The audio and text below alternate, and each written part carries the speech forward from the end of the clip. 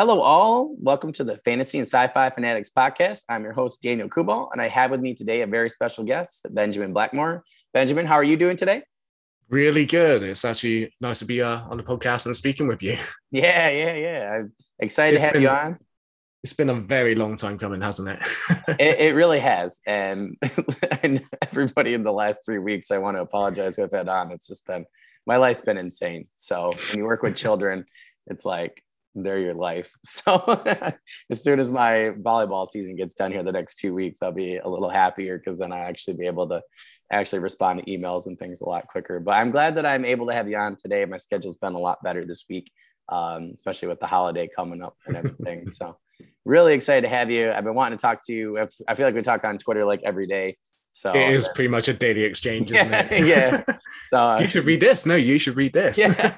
My wife goes, this guy needs to stop recommending books to you. I'm like, no, because then I'll die. So it's definitely been more preferable than find them on my own. So it's difficult because when you find a community like this, and it's almost like a brutal endless circle where you recommend books to someone, then they recommend books back, and you're just in an endless circle of buying books. Yeah, you have to be careful. Well, it's like Goodreads. Like my Goodreads has blown up, the last year, and I just have so many. And one of my friends looked at my want to read. He's like, holy moly. He's like, you're almost at 2,000. I'm like, yeah. And probably about, 800 of those have been added just within the last year. And I think I'm actually going to do a list because a lot of people, we ask for recommendations, and I'm going to start to do a recommendation list and then put it on the website. So we've got a lot of really good ones. So yeah, definitely. And it's actually quite a joy just to watch your TBR double. I know, right? I was telling somebody, they're like, yeah, how's your TBR pile? I'm like, you mean my mountain range at this point? I feel like it's multiple mountains. And my friend if you had like a graph chart of like, the books that you've read and the books that you want to read, it's a little demoralizing. You're in the foothills. You haven't even gotten there. Exactly. My friend likened it. No one's going to get on that trajectory. No one. No, yeah. My friend goes, it's like you're Bilbo, and you're like, going through the Shire, and then you go to the foothills, and then you're eventually getting into the mountains at Rivendell. And I'm like, God, that's such a good analogy for how I feel with my TB Red Mountain. So yeah. I'd say that's pretty damn accurate. I know, right? Yeah. I was like, I'm gonna have to do a meme about that or something, or a couple of GIFs or something. Yeah. So for the first one, I'm curious when did you start reviewing books, and how did you first get into it? So it was mainly during lockdown that I started picking up books again. And, prior to that, I've read, some of the main staples of fantasy series, Game of Thrones, Harry Potter from my childhood, Lord of the Rings. But I never really thought more about it. And I just started rereading books at first. Then my best friend said, oh, you should check out Goodreads. And it just blew up from there, really. He pushed you into an ocean to drown. Yeah, I had no idea where I was navigating. And they were like, oh, if you like these books, you should check out Booktube. I was like, Booktube, what's that? And suddenly, I'm getting lives on Locke and Lamora. I've learned, about the first Law series, Dresden Files, Wheel of Time. And yeah, that's pretty much dominated my TBR this year. Oh, yeah, I totally forgot to tell you. How far have you gotten in the Dresden Files? I'm completely done. I'm caught up. So, yeah. So, without spoiling anything for anybody, an event happens, right? Yes. And it's a major event. And I'm in book 7 right now. I think it's Deadbeat, 6 or 7. So I go into a group, and I thought it was a spoilers would pop up, and it did not. And something that huge that happens was spoiled for me. Not that I won't still read the series, but I was so mad. So I can't believe we didn't talk about it before we start recording, because I totally forgot. But I was going to message the other day and be like, I can't believe this person did this. I'm like, and they're like, this is for a group for people who have already read the books. I'm like, you still couldn't put spoilers just in case some dummy like me went in not knowing, because I'm like, it was like the biggest Dresden Files Facebook. Yeah. Group. So I just assumed whatever. But yeah, I was so mad. You'll have to message me which one that is. Oh yeah. I'll let you know when we're done. Really big ones. Yeah, please do. Yeah, I was so mad. My wife, she goes, "Are you gonna stop reading?" I said, "No, I'm still gonna read them," because I'm like, I think I told you I was re-listening to them the past couple of weeks on my drive to work. That way I could get caught up and still know what's going on. Because I went back to Deadbeat and I just had no idea what was going on. So I kind of stopped and I was like, I need to go through the audiobooks. But yeah, going through the second time, there's so many things I realized I missed. And I forget who does the narration for the one I did. I don't really like the narrator as much, but I feel like Jim Butcher's writing is so good. Like I don't even notice now, but yeah, it's definitely a series that we would recommend for you guys if you haven't checked it out. No. It's really, really good. I was curious, do you remember the first book that you reviewed? Yeah, I think which is amazing. You reviewed a lot. Yeah, in a year, it's been what, 60 or 70 books last year, about 80 this year. Yeah. I think it was actually an audiobook, because that's how I really got into it. I was in lockdown, it was getting super depressing. My wife said, here's a shovel, start digging up our garden so we can patio it with a shovel.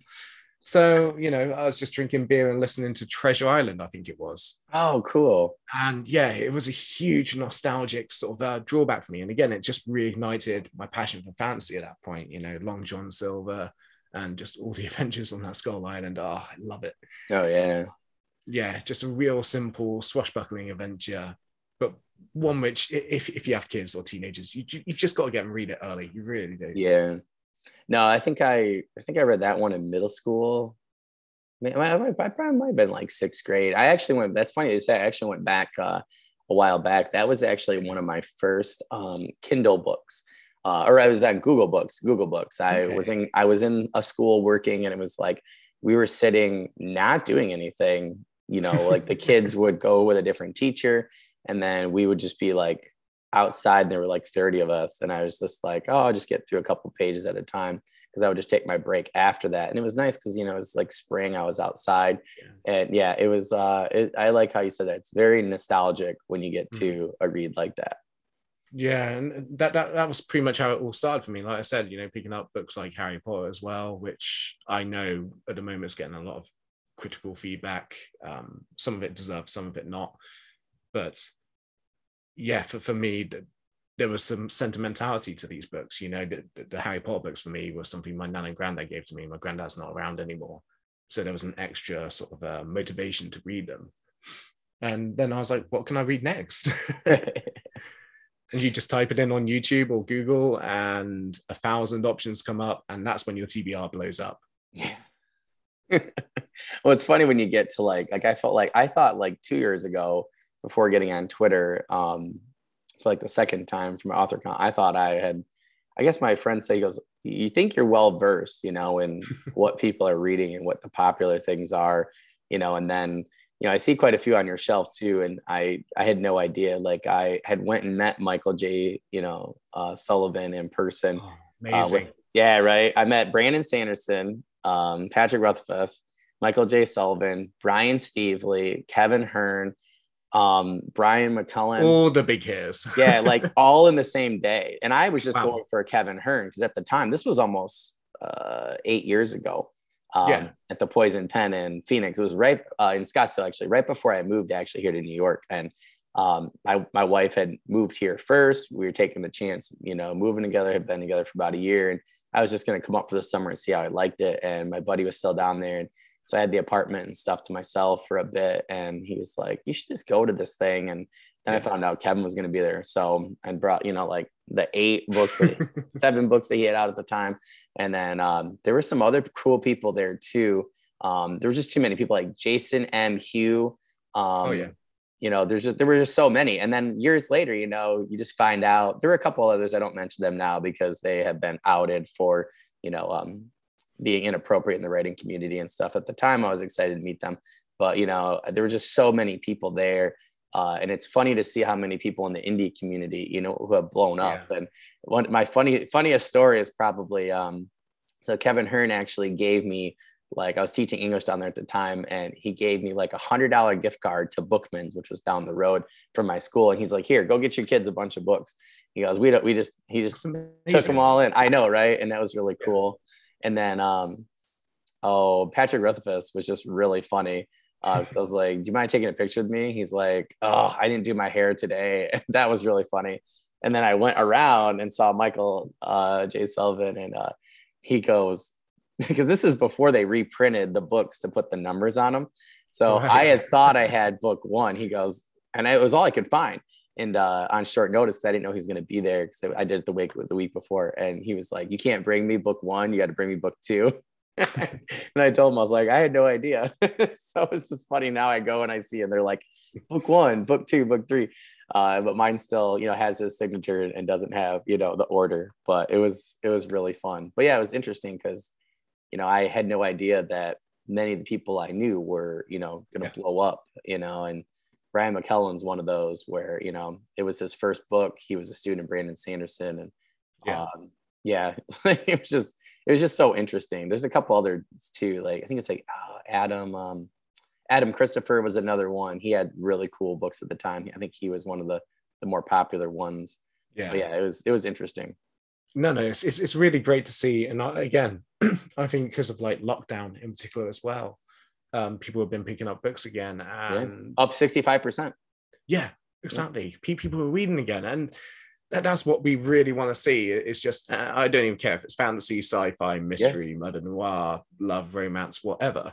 I just really want people reading again, because it really incites the imagination, and you can learn a lot from it. Oh yeah, I know I have. Oh yeah. Well, I think like, it's been hard for me this year. I think I told you at some point in one of our conversations, I'm on book 12 right now for me, which is like, my wife was like, are you okay? And I'm like, I feel like I had read for so long, so many books, and then I read so many comics. I read so many, Kindle books. I think I just got burnt out, like, once the pandemic hit. And then just been doing a lot more writing versus reading. And I was talking to Michael R. Fletcher about this. It's hard to find that balance, I think, now. And I think I just been doing more stuff. There's so long we couldn't do anything. So I just been doing more stuff just in anticipation, where, like, fear that lockdown's going to go back to what it was. So I just want to do stuff now. Yeah. But I mean, I'm fairly certain I remember us having that conversation actually, about burnout, and then also trying to like find a balance. So, if I don't read, then I'll start writing, or maybe I'll just try some more videos again, that kind of thing. And since doing the channel, my writing is pretty much non-existent. It's all still up here. It's definitely in safe hands, but it's just one of those things. You'll eventually find it. Things will get easier, but I didn't expect the YouTube channel to take off, just like you and your podcasts, Yeah. It's just going crazy. Oh, yeah. No, I totally understand that. Sorry, give me 1 sec. My co-host needs to go outside. I'll be right back.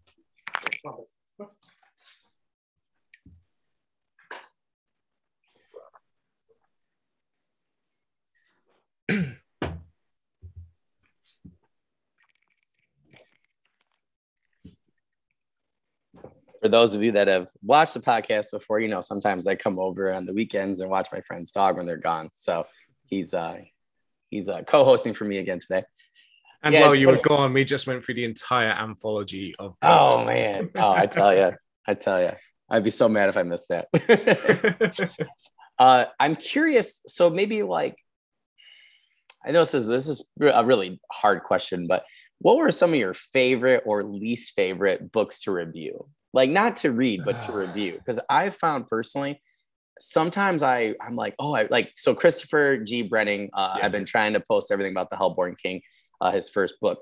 Absolutely phenomenal. And I want to do a review. You tag me in it all the time. All the time. It's so good. And I feel like from what you've been reading, I feel like it would be perfect for you. And I'm an interesting grimdark fantasy fan, because I've been a fan for so long of Robert E. Howard. And I just think that, he really, a lot of people have lost me with the genre, I guess. And I feel like has brought me back. And I would say, like, him and, Rob J. Hayes with Never Die, those have to be, I'm not even done with the book yet. I'm like 40 pages away. I'll finish today. And I cannot wait to be done. And it's like, I can't wait. He has his audiobook that should be out like literally the next 3 weeks. So I can't wait to just listen right away to it. But it's been phenomenal. But it's such a hard book, I feel like, to review, because I don't even know where to start because there's just so many good parts. So not necessarily, it doesn't have to be like a bad book. I think some people think, like, but I'm just curious at what have been some of the, I would assume like, like the Wheel of Time books, are fun, but I also feel like, where do you start with those? So I'm just curious at what were some of your favorite books to review and what were some of your least favorite to review, not to read? So you've hit the nail on the book, really. Wheel of Time was a huge challenge to review. Even now, I've finished the books, a week and a bit ago. Yep. And I'm still sat there going, I've got a blank review here. The problem is for big book series, them, Dresden Files, anything over 10 books, as soon as you get to that point, it's really hard to process your thoughts because you've already probably bought into the series by that point. Yeah. And I don't want to come across as completely subjective. That's always the hardest part for me, is how can I keep that like nice little balance between, what's critical and actually objective and what's subjective. And it's a really difficult, hard line. I'm still figuring out. But yeah, that one was tough. And especially when there's such a really welcoming community as well. Yeah. There were a few books like, which was the one I really didn't like? I was so pumped for it. I think it was early on. I think it was Shadow Rising. Oh, yeah. Yeah, I picked up that book and it just didn't gel with me at all. Jordan had adjusted his prose slightly. He finished off his first 3 books and it felt kind of like a trilogy, like he could have finished it off there if he really wanted to. Yeah. But he kept on going and it just jarred me a little bit. And I didn't want anyone to be offended as I reviewed it. I was perfectly honest and candid about that. And fortunately, it was more in my head. But I was going to, I felt like I was going to get crucified by these guys, or whatever really happens in the Wheel of Time world. No, yeah. But no, it all worked out in the end, and I've loved the series mainly because of characters. I'm a character reader. That's what I go for. Other books which I've really struggled with, that's quite a tough one. I'd probably say some of the indie author books are quite hard to review as well. And it's not a fact that I don't have anything to say on them. It's just there's a lot more freedom and liberty and creativity with indie books. They don't have a publisher trying to send them in a certain direction because they know what audiences like. So that's always a little bit tough for me, a little bit of a hurdle too, but it's something which you can overcome if you sit down, really plan hard how you're going to review it out. Yeah. And I'm not one of those guys who just likes to, pass the buck and just say, it's good. That's it. Yeah. There needs to be a little bit more detail than that. Yeah. I want to make sure the books that I'm reading are recommended to the right people. And not every person who follows me is going to like every single book I read. Yeah. Simple as that. We all have different tastes. You and I know that perfectly well. Yeah.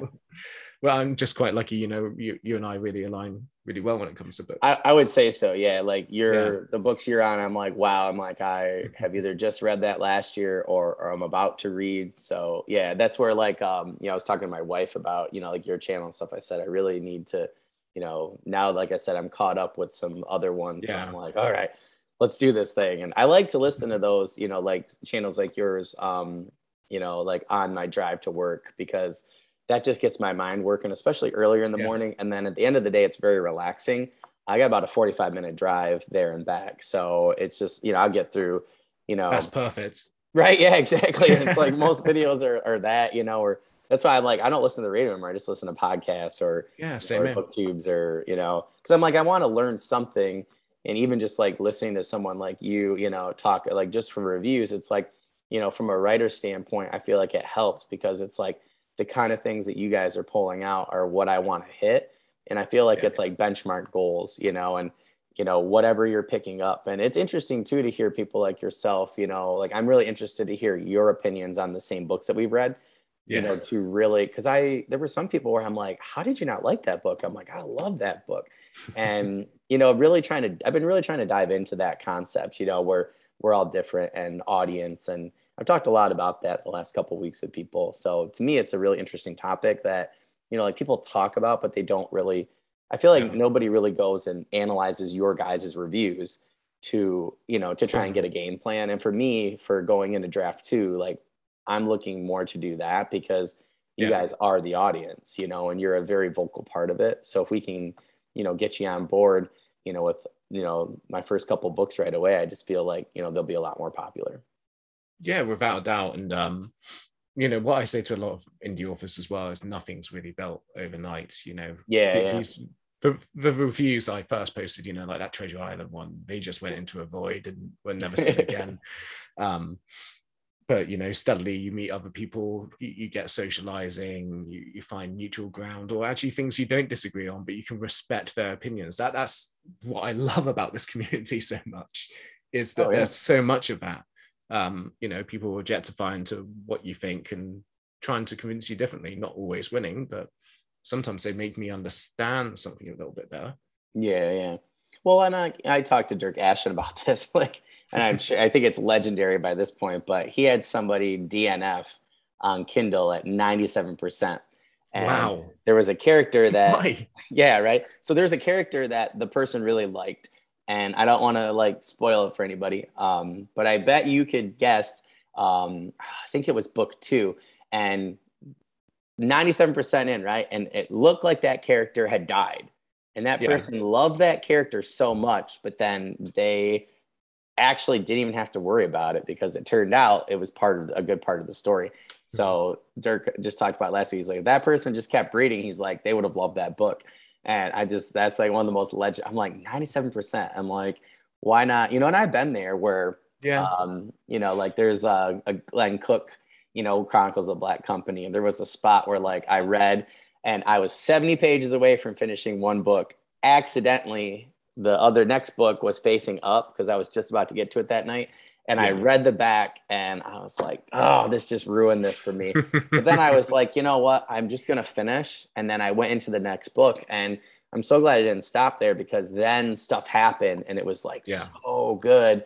So I just think that 97%, like, to me, that's legendary. You've definitely touched on something quite common now, which is spoilers are ruining it for a lot of people. And unfortunately, it's unavoidable. It's everywhere. You know, even like you said, on the back of a cover or a synopsis, or you go onto our Twitter feed. Someone's just inadvertently going to comment about, say, you know, Paternus and, you know, mention a character death.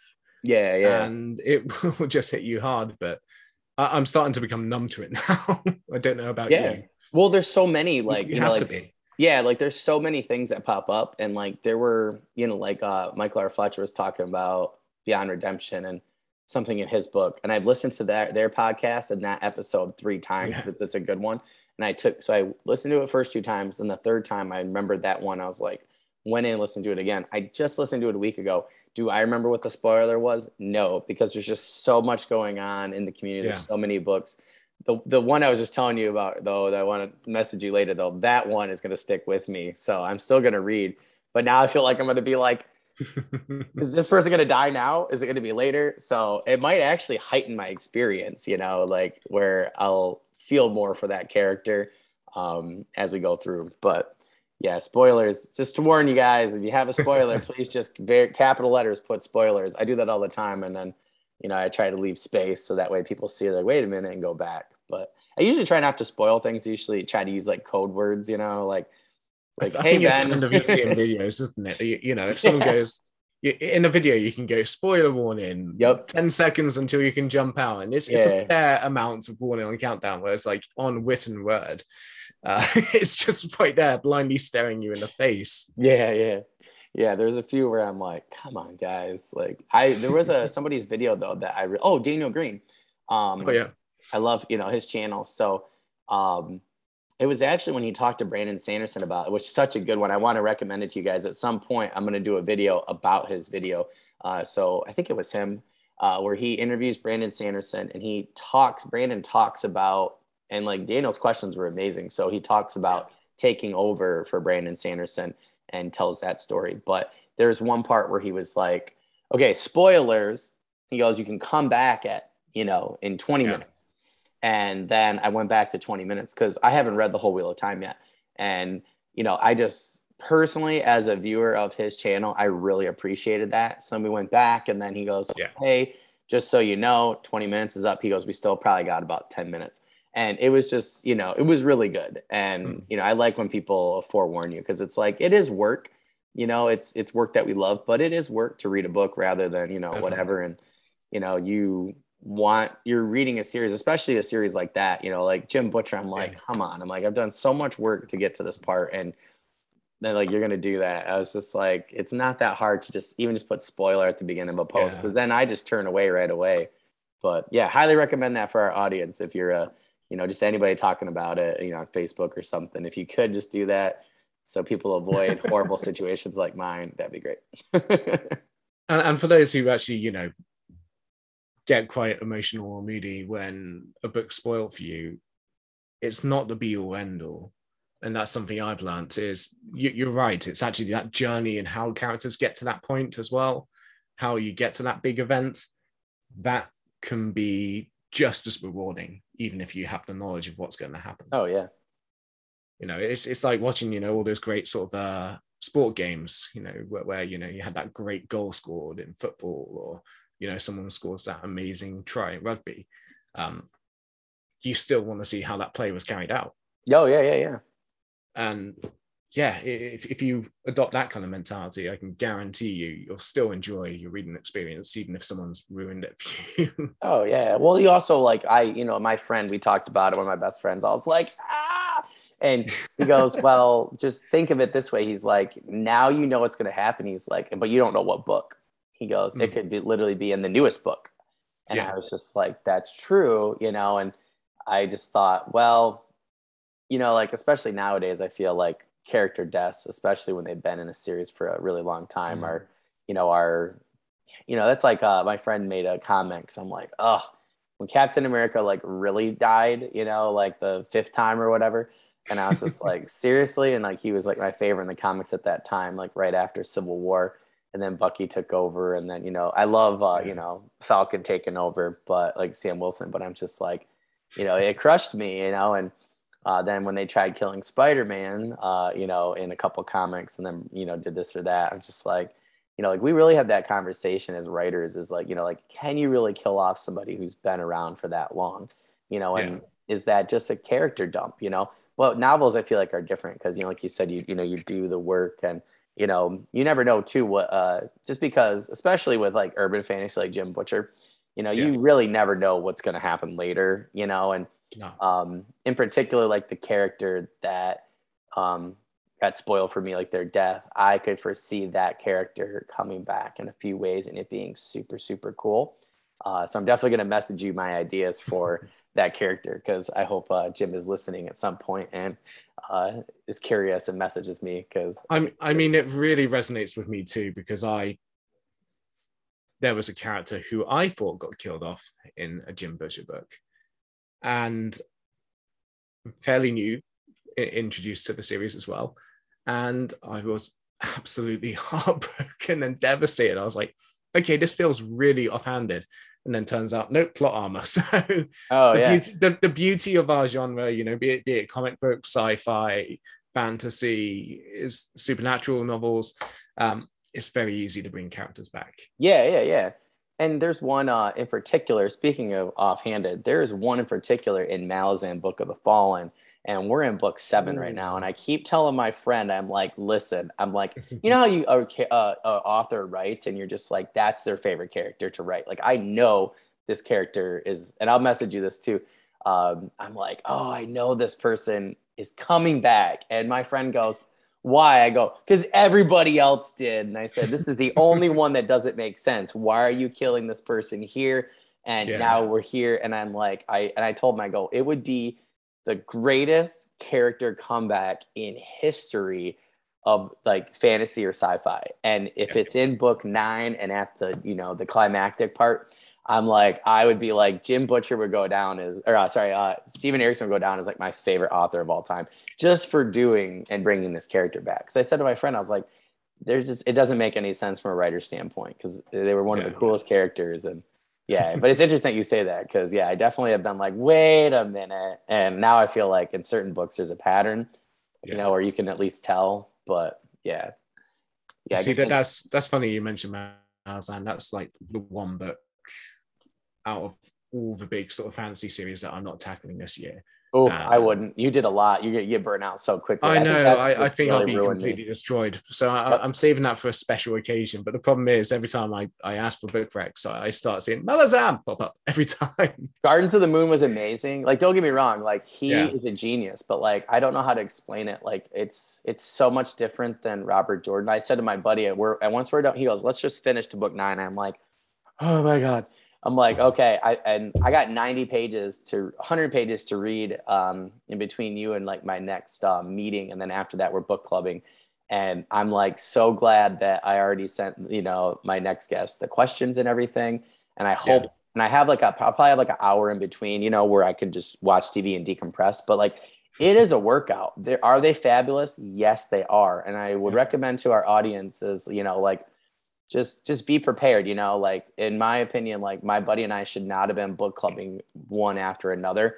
And we'll probably be done with book 9 in January and done with Malazan, Book of the Fallen. And I'm really interested in reading Ian Esselmont, who's also written in his world, some prequels and things. Yeah, okay. But we're definitely going to do Wheel of Time. So we're actually, Mark Timoney wants to do a reread with us. So we're going to do kind of go on Discord. So but I was like, it's a totally different, they're thick, with the Jordans, but it's a totally different type of thick.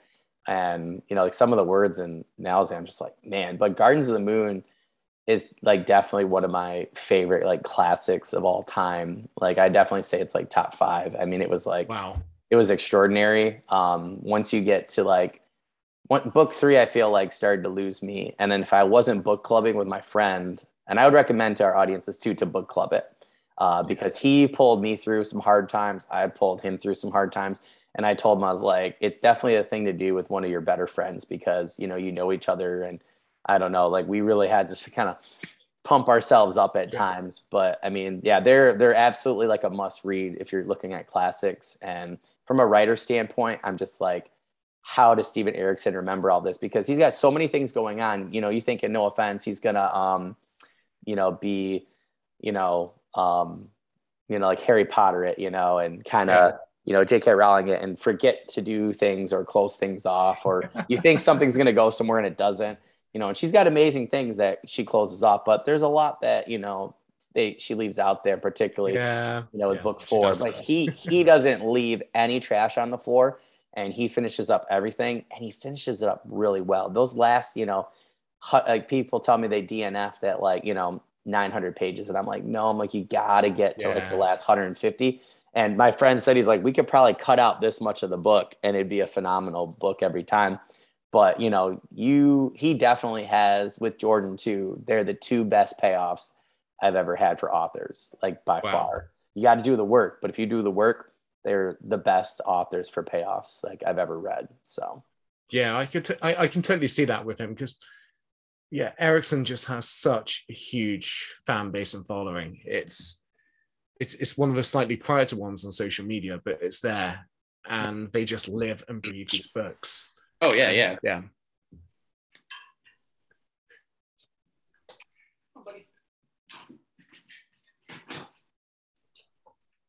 Yeah, I personally feel like they're phenomenal. It's just, I told my best friend, I was like, he goes, you picked one hell of a series for us to start book clubbing. And I was like, well, all my friends had recommended it. And I was just like, sometimes I told him, I was like, we can book club these 9 books in a year, or a year and a half. I'm like, can you imagine how many other books we'll get through, like a lot quicker. So are you like book clubbing them back to back? Or is there anything? Wow. It was a horrible decision, but you get done. That's why I said the payoff, like you get done. Cause I'm like, oh, we're never doing this again. Like we're going to have to do like Dune or something in between, or Brandon Sanderson. And something quicker and lighter, and then we get stop picking really chunky books. Well, we get there are 300-page fantasies out there. I know. I don't know what they are because my TBR is just full of chunky books at the moment. But there are some out there. They're like palate cleansers. Yeah, no, and I told him, I was like, he said, he goes, in the future, he goes, if we read a Brandon Sanderson or a Robert Jordan, like we're gonna split up some. But I was like, but that's again, is the payoff, right? You do the work, and then you're just like, holy crap! Like that last 150, 200, like the last book we read was book 6, and like I can't spoil it for people because there's just so many things, and you don't expect things to happen. And we were just like, I was doing it in class, right? Because I was subbing for like a TA, so there was a teacher there. There were like 8 kids, in class, and this was like in the spring, and so I'm like finishing up. I'm just like, oh my god! Like I probably read the last like 175 pages in the 2 classes that I subbed. I mean, I just flew through them, and it's only like 90 minutes, so I read the last almost 200 pages in 90 minutes. So I messaged him after school, and I was like, holy crap. He goes, I just finished on my break. And we actually had to move our book club to that night. So I had something going on. So I told a friend, I was like, I got to reschedule to next week. So we got on that night, and we were like, our minds were blown. And there was just so much in those 200 pages. He literally catapults you into the next book. Yeah. And now I'm at that point where I'm like, oh my God, like we're about to be like, the hardest part is 800 pages to, like I said, like 950. But then once you get to 950, like, you're just ready. But now like we're in a spot with the story where it's like so many characters in book 7 are meeting each other, and there's so much. This one's been a lot easier to read just because now there's like a lot more happening, and he puts in so many cool details.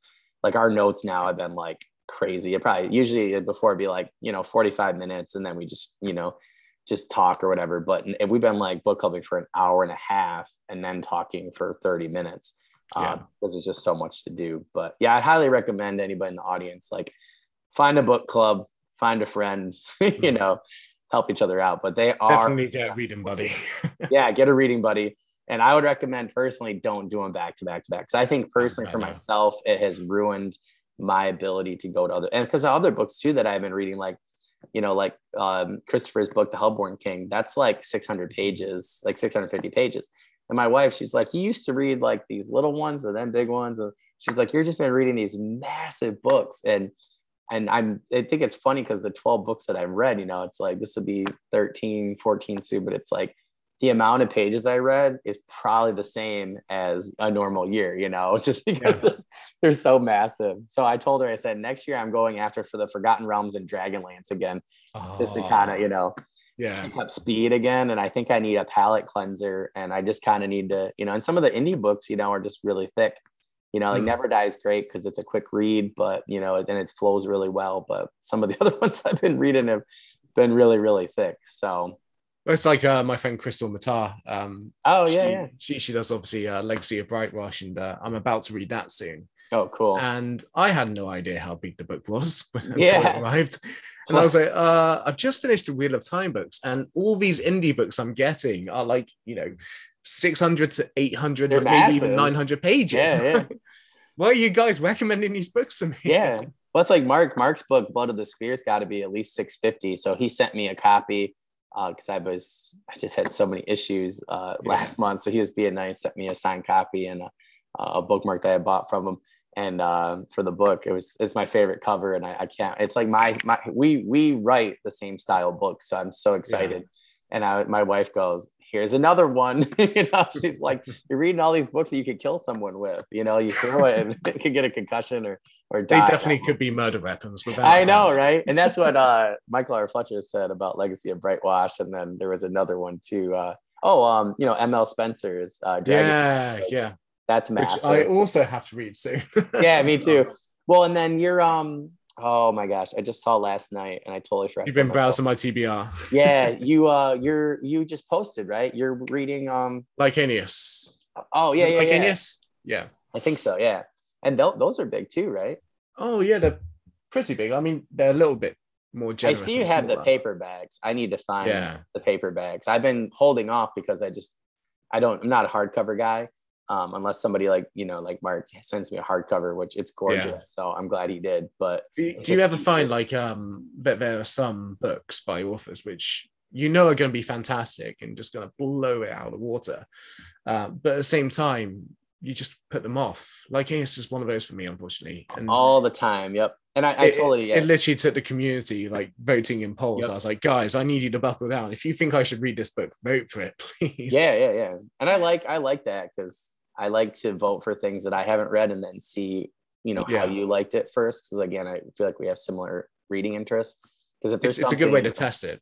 Yeah. Because I'm like, no offense, I have limited time right now, especially with writing. Like my friend made a good point, and he's like, and Mark said too, Timothy, he's like, you've been writing a lot. I'm like, I really have been. And I'm like, now I'm editing draft 2, and I'm just like, I'm trying to read, but yeah. So it's I feel like one when of those genius sequences where they're just writing fabrics of paper, just churning it out. Yeah, my friend sent me a meme. He goes, "This is you," and it's like a kid, like they're writing and they're throwing the paper as they're writing. I would pay to see like a video montage of that. This isn't good enough. Well, there were so many nights where my wife was like, "Are you gonna work on draft 2?" And I was like, "Ugh." I was like, "I'm just gonna like do an outline." And then I would like write. She's, "How many words you get?" I was like, 2,500 words in this hour. And she's like, "What?" I'm like, "Yeah, wow. I know, right? I've gotten a lot quicker, but like now I've held back, so I feel like I will be able to do that." And I'm cheating a little bit because I'm running a D&D campaign we're trying to do 2 a month. And I did a lot of pre-work. Yeah. So I'm like going to do some writing in that to kind of cheat just to get. So are you the master or? Yeah. And everybody's liked a lot of the stuff I've done so far. I have put a lot of, different writing. It's in my own fantasy world. So I'm basically just testing out different things. And one of these days I'd love to do a game manual for my own world. I think on Kickstarter. You know what? That's a really good way to get audience feedback. Right. Yeah. And everybody was like, I just updated my website. So I got Caleb, my Gosens, who's my artist. He did a Tyrannel. So it's like an angelic warrior race. Right. Yeah. And they're extinct. But it was really cool. Like, so he did it for me. And my D&D campaign, they're actually in the Capitol Palace that was destroyed by the Dark God in this war called the Sibling War with his sister, the Goddess of Light. And they're literally in the palace, and it just gave me so many cool ideas. And I actually had them face these wraiths, right? Who, if they step on their bones, they'll get attacked.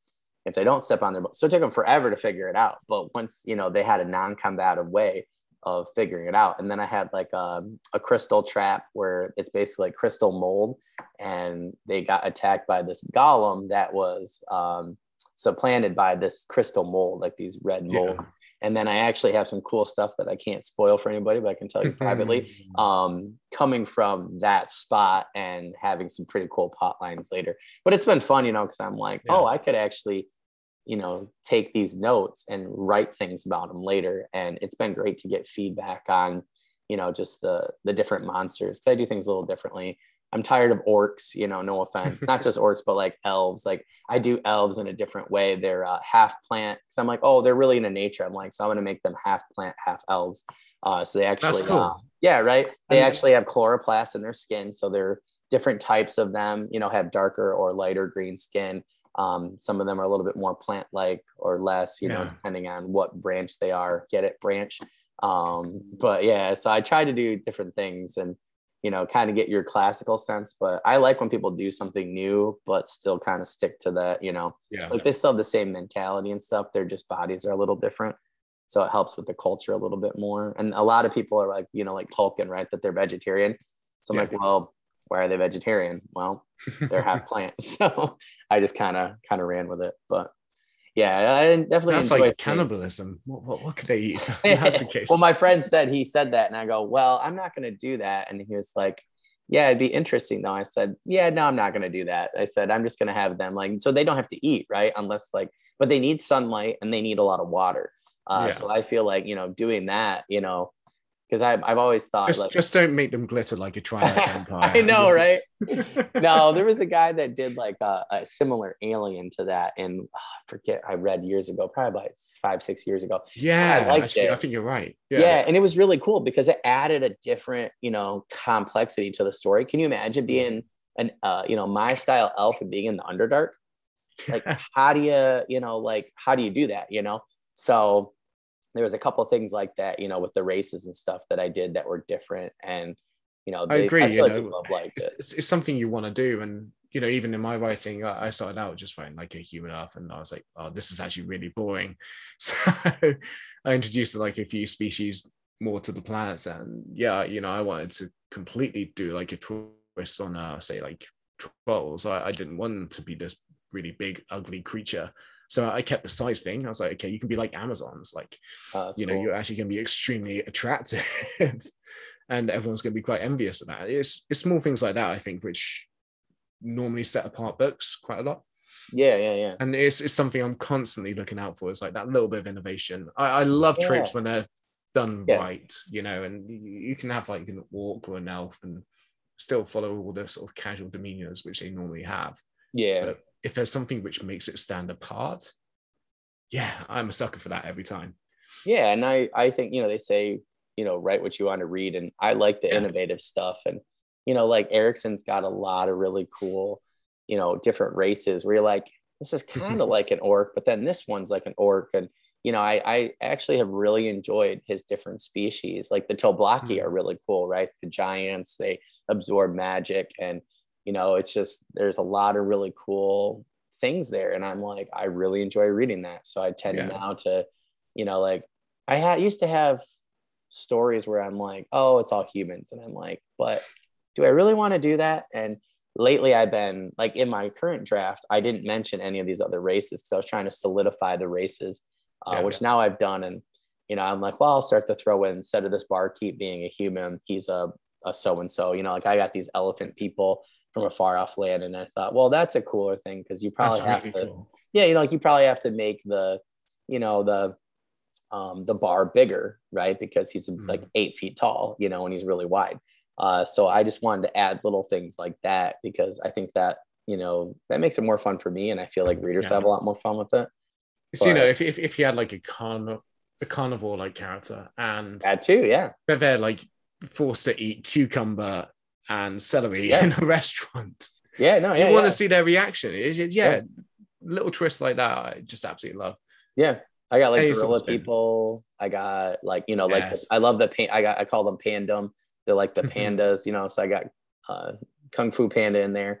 But I was able to do a lot of different things thinking of, you know, like how do these animals act and how would they act if they were more human like, you know, or like hybrid. And I was able to do a lot, like the Monkey King, right? He's one of my favorite characters of all time. And you know what I mean? And I'm like, I want there to be, you know, so they're really acrobatic. So they make great thieves. They make great, you know, monks. There's this and that. And, you know, it's just funny. Like I like elephants, right? So I call them elephantitum. So they have a great sense of protecting, right? So I have them being really good guards or bodyguards, or they're very loyal, you know, like, so I tried doing different things like that. And I found that I like it. Yeah. I like it when people do it in their writing.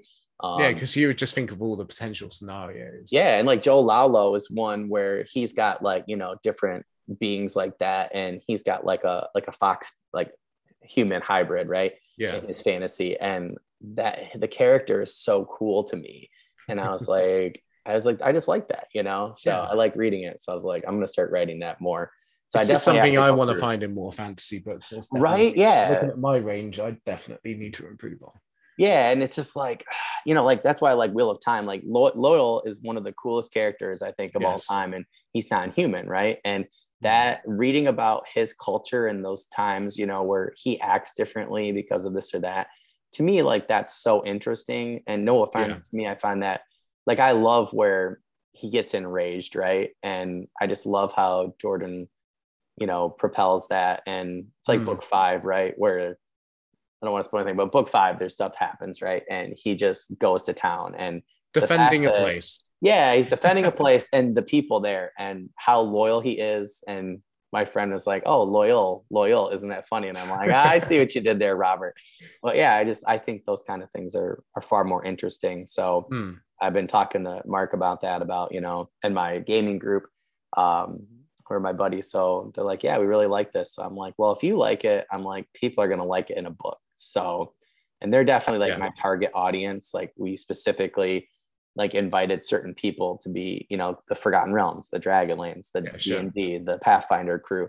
and we want to, because those are the kind of books I want to write. So it's definitely been really helpful. So I'd highly recommend for people, if you're thinking about doing it, do it that way. Even like a couple of mini games or something like that, in your own world would definitely be, like I said, I want to do a game book so bad. I think that's why I fell in love with Terry Pratchett from a young age as well. Yeah. Because he's just so out the box. And there's all those tropish characters. So you have your witches, you have your wizards, you have trolls, you have vampires. But at the same time, he just does it in a way which works. Yeah. And it's exactly that. You write what you want to. Yeah. And then you can polish up afterwards. Yep. So as long as you refine it and just make sure you deliver something which you firmly believe is going to land, it probably will. Yeah. Well, that's That's like for the game, I had to decide, I had to make decisions. That's the biggest thing. It's like, I was like, if I'm going to enter these characters into my draft too, I'm like, or these species or whatever, or these countries, I'm like, I have to make a decision.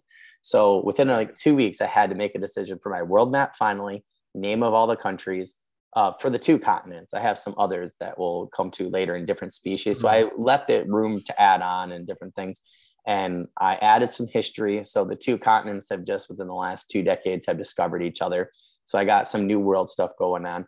I got 2 different empires that will eventually, kind of like Robert Jordan, have to come together in a, climax or whatever. I have some other empires that are fighting each other on the continents. So I moved some things around and I was like, this makes more sense. And the world building pieces fit better for the puzzle, and different species and stuff definitely helped. It definitely allowed me to, write different things. I always loved that concept of the Mines of Moria and, discovering that evil. So I have that in my Pandem country with the Panda warriors. They, there was something there. It's like an ancient evil. So I already, leave little threads, and I'm like, how cool of a book would that be? And I had different races where I'm like, I have this really cool book about a diplomat that I started, and I want to go back to. It's like a Panther man, where I came up with such a cool culture for them and with their tribes and everything, and came up with such cool character ideas that I think people are going to love. And then there's a human diplomat, which is basically he's Chinese essentially. And he's a mix between a Chinese warrior and a samurai. And then I got a Western paladin coming in, fiery redhead.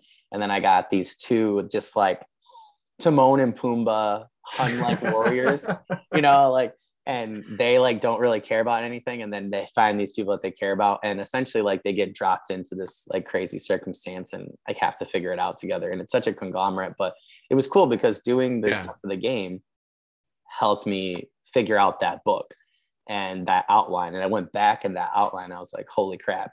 I probably 5,000 words within, a couple hours, and, got about halfway through it. And I was like, this is so much better.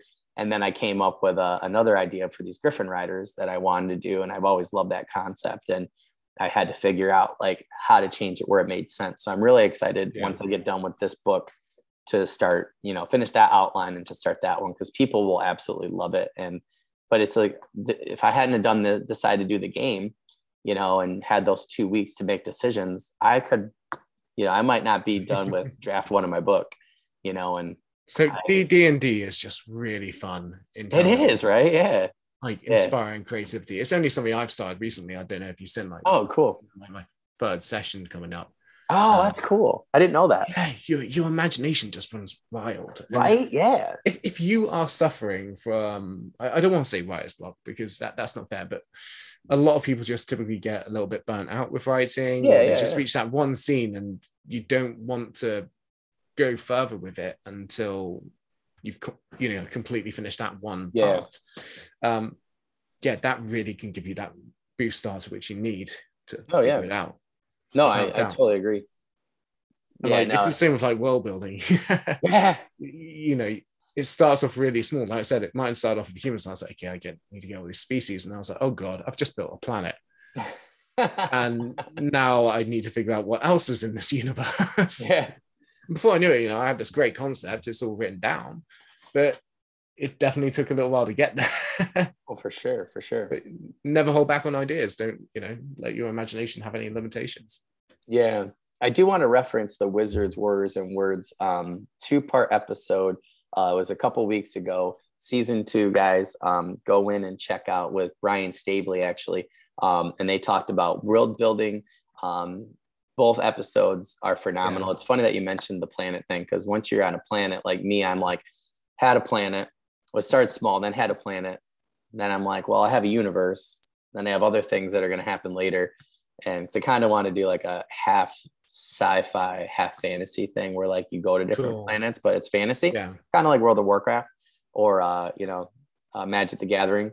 But just like a Final Fantasy video game. Yeah, exactly. No, yeah, seriously. And they do such a good job talking. Brian does a great job talking about, his trilogy and making even like a city, and Rob J. Hayes, Michael R. Fletcher, all those guys, Jed Hearn, Turkash, and they do a great job with world building, and they had just some great things pop up. So I'd recommend it to you, and I'd recommend it to our audience. I think it was like episodes like 33 and 34. You'll see him right on there with Brian Staveley. It's only 2 times he's been on there. Super, super good. Highly, highly recommend it. It's like I know we're on my radar. Yeah, right. I know we're running out of time for the Spotify cutoff.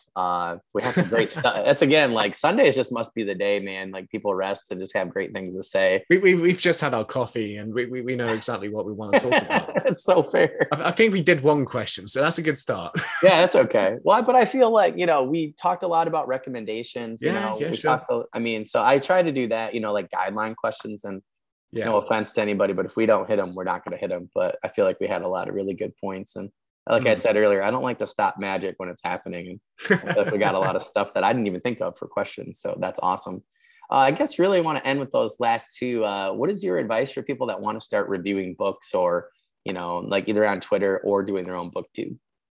I mean, the main thing for me is one, put yourself out of your comfort zone, because jumping in front of a camera is something I've never thought I'd do. I studied television production, so I've always worked behind a camera, but never in front. And you soon learn, and very quickly after every video, you're going to make mistakes. So just accept that.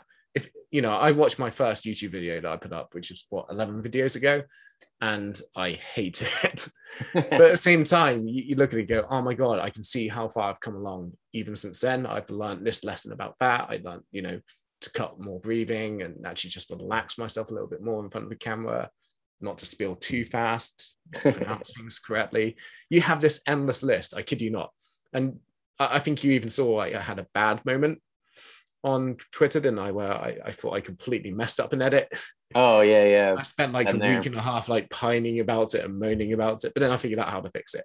So, it's not the end of the world. Again, Rome wasn't built in a day. And it's the same thing with reviewing as well. Just start shouting out and, posting things on Goodreads. That's still what I do. I haven't got a website yet. I will eventually. But yeah, shout into the void and keep finding people with similar tastes to you. We clicked and immediately we started giving the following, sharing each other's stuff. And that's how it works. People will want to support you if they understand you. I mean, that's all really good advice, personally. Yeah, that's awesome. We heard it here first, folks. All right. And like I said, for that last one, Ben, is there any, any news, events, promos, anything like that you have coming up? Any new reviews, especially that are on the horizon the next couple of weeks? Yeah, so I will be dropping Rob J. Hayes' latest book, Spirits of Vengeance. Oh, awesome! So excited for that one. So that's coming out in the video. Awesome. He sent me the arc, and I'm notoriously bad at reading digital arcs. It's not like reading on paper, but the book's coming now, so I finished that off. Oh, cool. So I'll get some time for that. But the big event for me is Indie August went really well. I don't know if you remember. Yeah. I saw you were crushing it, man. That was awesome. That I just did not expect to take off. Again, this is what I'm on about. Just shout into the void. Yeah. And some people might like what you're talking about, and they'll comment and go, "Oh, join in too." And that went so well. I'm dedicating another month solely to reading only female authors, because I've interacted with so many cool female readers and writers on Twitter. So I just want to dedicate a month to it. I'm going to have some interviews. It's called February She Wrote. So we've got a little while yet. But yeah, I am dead I think excited for I'm that. gonna get in on that action actually, because I just said the other day, I'm like, I need more. I feel like I said to my wife, I was like, we need more female authors on here. Just, so we always have the guys. I'm like, I just want our audience to know we do have a lot of, female authors coming, or, just not the guys. So it's not a boys club. So it just happened with schedule that, a lot of, these other authors decided to do later. So we have a lot of different people coming. So I just want to, forward everybody. But that's actually a really good idea. I think what I'll do is I'll set February aside. Yeah, just for Please those do. authors. That'd be great fun. Yeah, that's cool, because we could play off each other and try and, get a lot of them, more recognized. So I feel like sometimes I've definitely got 4 authors lined up for interviews for it. Cool. I'm not reading their books for February. I'll probably read them prior. But man, my year next year, I think 50% of the books I'm reading are females, which is awesome. Cool. It's just, every year I just kind of want to learn more about a specific part of the genre. Oh no, totally. Yeah. And I feel like they write far different than we do. And I have really, the last like 4 or 5 years, definitely read more books by, just non-guy authors, because I feel like we all have the same, really very similar way of seeing things and character development and just things. And definitely to get into that headspace more, I think, especially for female characters, because you know how it is, right? Like some people are so chauvinistic towards how they write female characters. And definitely trying to expand the horizon. We're not speaking about any particular characters in fantasy there at all, are we? No, not at all. Not at all. That's funny. There's something resonating with me. Yeah, I know, right? I'll definitely message you a couple that I'm thinking of, or a couple authors. All right. Well, Ben, thank you so much for coming on. We want to thank you for tuning in our audience here, the Fantasy and Sci-Fi Fanatics podcast. Again, you can find you can find our videos on YouTube, Twitter, Facebook, and the audio. Just got Spotify to work last night. I'm just waiting on confirmation. And then Ben, like I said, just send me any of your YouTube links, your channel, and then we will put them in this description and share them the next couple of weeks here. Especially once we post everything. Our audience, feel free to reach us at Scholars of Uma, that's UMA @gmail.com. You can go right to the Twitter, author Daniel Kubal, and find that email right in my profile description. Let us know who you'd like to see on the podcast next. Any questions you want to ask future guests, feel free to send us videos, pictures, fantasy and sci-fi related.